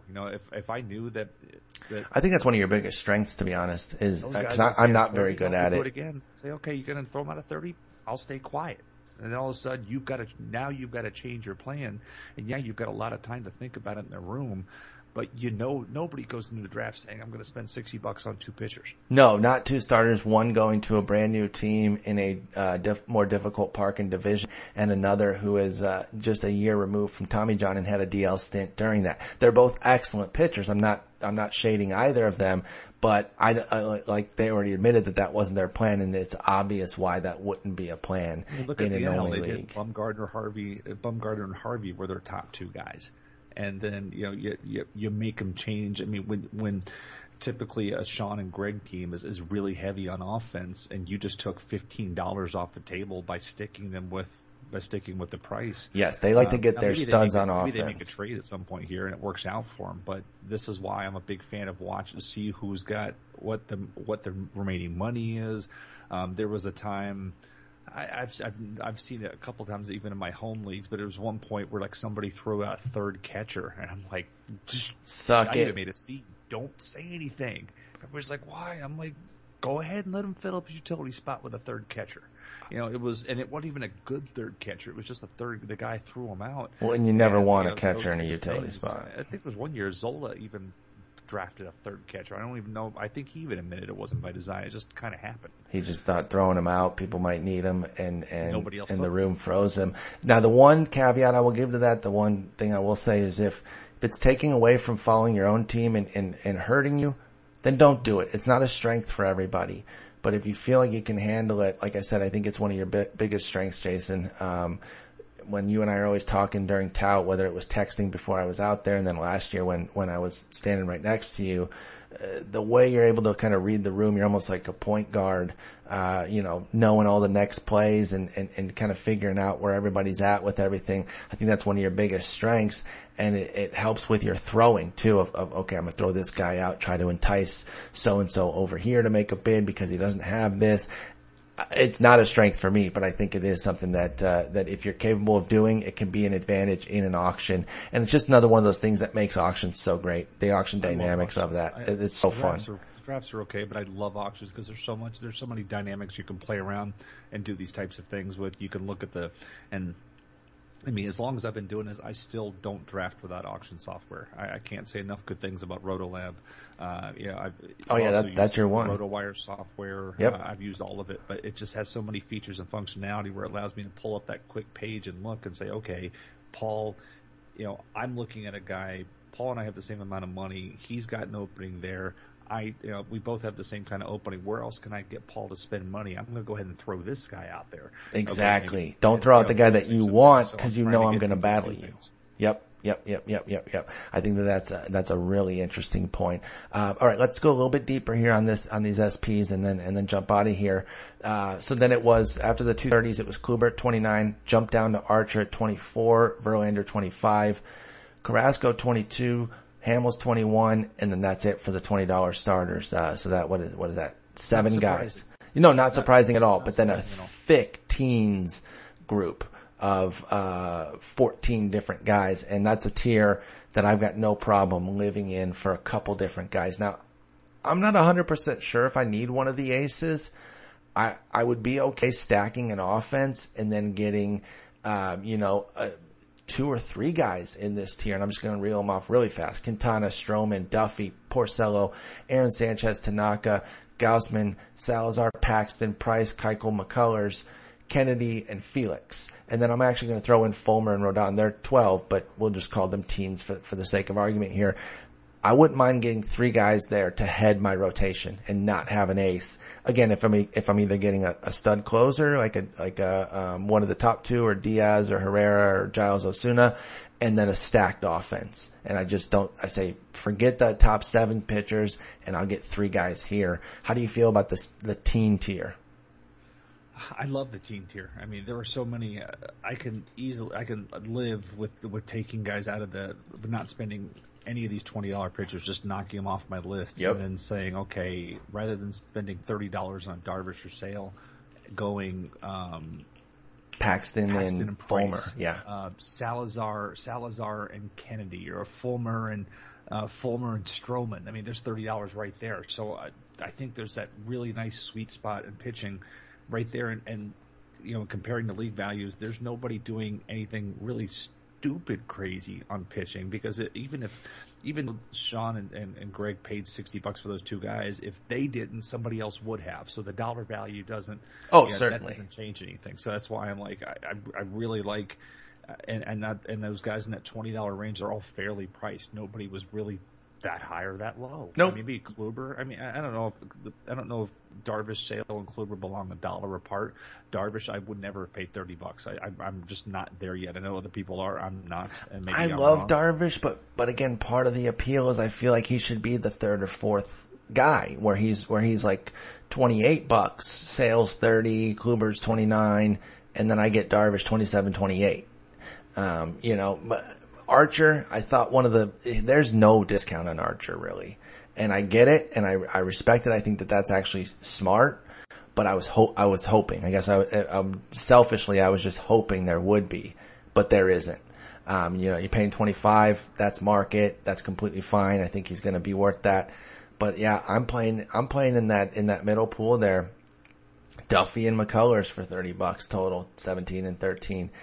Sign me up all day. And then even the other double digit guys at 11 and 10, you got Pomeranz, Odorizzi, Cotton, Shoemaker, Minaya, Pinata, and Estrada. Estrada, man, what's that guy got to do to get more love? $10? Like, I don't even love him, but at $10, I would pay $10. Yeah, this is where I thought Laura did a really nice job. He picked up Pinata, Estrada, and Pineda, Estrada, and Snell for a total of $21. $30. $30 for those 3.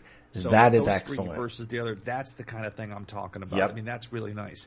And then I thought, so we can wrap up starting pitching, because we've already done closers. But I think the last one I wanted to point out, and I thought you would have liked this, is Garrett Richards going for $7 to Tristan. I thought, some people were tweeting like this is the best pitching buy of the night.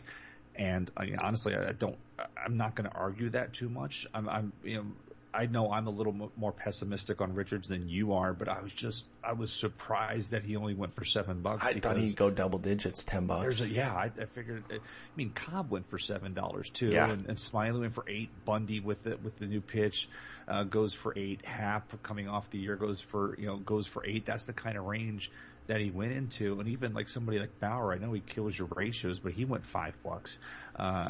Those types of things. So that's really one of the more surprising ones to me, was that Richards only went $7. I think he goes double digits in tout. I think people are going to go back and we're like, wow, he only went for that much. So we'll see how that goes. But again, when you come to player pool, I like a lot of this AL pitching. I mean, there's a lot of guys that I like in the starting pitching market. This is where I have my most confidence anyhow. I mean, I fully agree. I never sweat pitching. Yep. It's just the offense. Every year I think I have enough, and I don't. Give me 2 guys you like in the $4 or cheaper range for starting pitchers. $4 or cheaper range that I like. Andrew Triggs is one of the guys I like down there. In Oakland. Nate Carnes again for the same reasons. Last year I bought him last year at $5. $2. Filthy stuff. Working on a couple of things there. Chad Green because he's green. Jesse Hahn, he's going back to his old arm slot. I mean, yes. that's one buy that made that I'm very happy with. So there's one. So you gave him you just gave him a couple there. Oh, that's right. Carnes, Green, and Hahn were all his. So maybe you guys can mend fences here. I mean, the rift is just so huge that I don't think so. But it's nice to hear you end on a positive note for Eno, given how much you don't like him. It's again, I'm in the middle of it. It's tough on me. But I respect both y'all's sides, and I'm not going to get into what the rift is about. So, actually, the one more thing. Let's look at some of those reserve picks real quick. Oh, yeah. Since we have those. Like, oh, hey. Okay, so, I was actually texting with Eno during this, and he was asking me who to get. Wait, he wasn't asking me. Okay, I hate him. I shouldn't have said that, man. This is gonna snowball this whole thing. You guys, I mean, get y'all in the same room and maybe just kind of have it out, old school style. And I don't promote violence, but maybe you guys just gotta have a little. On the basketball court. No, we're both. Oh, there you go. There you go. We're playing some ball. You're gonna have to hoop it up. You better cover him at the 3-point line though, dude. He's gonna be trying to drain threes. I liked his Mengden and Pompey picks. And I told him go ahead and get Anibal Sanchez with one of his later ones, just in case. It's all about health. I mean, he hasn't been healthy now for a while, but for a free reserve, I liked it. Trevor May, we already talked about. I like him as a reliever, but if he is finding some stuff as a starter, it could definitely work. I already mentioned Mark Canha, actually, who could be one of Larry's sneak tips. He got hurt last year and fell apart, but I kind of like him as well. Other ones, 2 Cleveland starters. Cody Anderson was getting really pumped up last year because of his stuff. There was a piece written that kind of compared his stuff to Matt Harvey, and obviously that didn't come to fruition. I mean, you're just comparing pitches. That doesn't mean he can deploy them the way that Matt Harvey does, but you understood the piece totally made sense. It just didn't come out that way. That same team also got Bradley Zimmer, who I like. That's Brandon Funston, because I don't buy Tyler Naquin at all. And then Mike Clevenger, another fake DeGrom when you look at his hair. He looks just like him in the face. Doesn't quite pitch like him yet, but has stuff. And I like another one of theirs. That's Ambrosius Childs. Jacoby Jones could end up getting a lot of that center field time in Detroit. It's still kind of a wide open situation. Tyler Collins might end up being the guy because he's the lefty. But he's so meh, and they do like Jacoby Jones. He can kind of move around. He's a bit of a everything, do a little bit of everything fantasy guy. So we'll see. So those are some interesting names, that I found in the reserves. What about you? AJ Reed coming off, everybody loved AJ Reed. He was so hyped. And then he was a second to last round reserve pick by Tristan. I like that grab. A bit. You mentioned a few of the other ones that I really, Joe Biagini. I like that grab by Rick and Glenn. I liked just watching him pitch last year. That's another one. I like Martin Perez. I refuse to give up on him. The dude is still only like 25 or 26.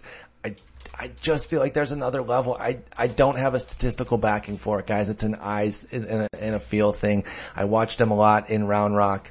And so I'm kind of staying married to that. It's the same thing with Leonys Martin. You guys have heard me talk about how enamored I became of him, watching him there. And the crazy thing is, it's not like Martin Perez had the most amazing number to AAA. It's just, I saw him on some of his best days. So I'm still kind of intrigued by him. And then, Francis Martez was a reserve pick. I thought that was a nice grab. Definitely. And David Paulino, I compare them. That was there. Michael Feliz did go. That's right. That was another one. He Feliz, went to Shot. Feliz could end up being their Andrew Miller, where he goes, again, not at the same level. I don't want to get too crazy, but I'm saying so deep. Exactly. It's so tough to speculate in that pen because there's so many good options there. That's true. And, but you bet on those skills. Was he a reserve? Oh no, he was a dollar guy. But even as a dollar guy, he's 1 year removed from being a starter. Michael Feliz is. He can be that inning and a third to 2 inning sort of guy, pile up the strikeouts. So I do like him. I know we're talking reserves. By the way, your boy Marwin Gonzalez, who I know you liked last year, he wasn't quite as good as you'd hoped, but how do you feel about him now as a reserve pick in an AL? It's your cousin Marwin. You got to hear this. And that play actually worked out rather well. I was mad that I spent $6 on him in the auction, but yeah, I remember that. It. He had 25 total homers and SBs. I think he's a reserve pick now because of playing time. But, when you got talent, I like the gamble in the reserve, especially I'd probably pay $1 or $2 for him in an AL only. A lot of times those things just, the guys get hurt.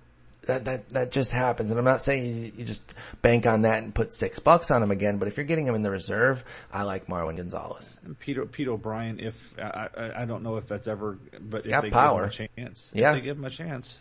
He's got power. It's there for him. So those are the types of guys, but I'm curious to see, obviously I'm very excited for Tout in a couple of weeks. I would like to see it happen. And I've got, if the league fills up, the Beat Jason Collette, on NFBC is this Sunday. Hopefully the leagues, it still has some openings. So dudes get in. I know it's expensive, but just try to beat me. It's worth it. Beat Jason Collette. That should be interesting. I'll be curious about that. For Tout, maybe what we could do is similar to what we did for Labor, where I do an episode with you where you really talk through what you want to get done, and we hold that until the following Monday or Tuesday when I get back from New York, and then we post that. Would you want to do something like that? Yeah, we could. When are you getting to? I will. Well, maybe somebody should buy their ticket first before they can actually adequately answer that question. I am not the travel wizard. Jason's going to kill me. God. Dad, can you help me find a ticket? Thursday or Friday. Maybe you can help me find some best prices for that, and I can get that done. I get in Friday morning myself, but I was thinking is possibly we get together somewhere. Yeah, okay. So yeah, I'll try to get in somewhere in the city because I'll be flying in from Chicago. I got to be there for work. I'll always have my voice recorder, and I can just hold it, and we can do something like that. So yeah, Friday. Travel like this mic. Kind of heavy. Yeah. We don't bring a mic. I got the little voice recorder. We used it in AFL and it worked completely fine. Not when we did the podcast, but when we did the on-field 2 years ago. So yeah, we'll have that. What about next week? What's your schedule looking like for the 12th? Well, my auction's at 7:00. Oh, yeah. So Jason Collette, so it would have to be after that or before that. Okay, so we will figure that out. So TBD on that. But I got plenty of stuff coming up this week. I'm gonna figure out something for somebody in the NL. I think I'm getting with Eno maybe tomorrow or Wednesday to go over his team. We'll focus mostly on his team as opposed to the league at large, since or Jason and I just did that. And then I don't think and I have our normal episode. I think he had something going on, but we'll have a couple other episodes this week, and then you and I will figure out something on the weekend. Till then, Jason, take care. You too, man.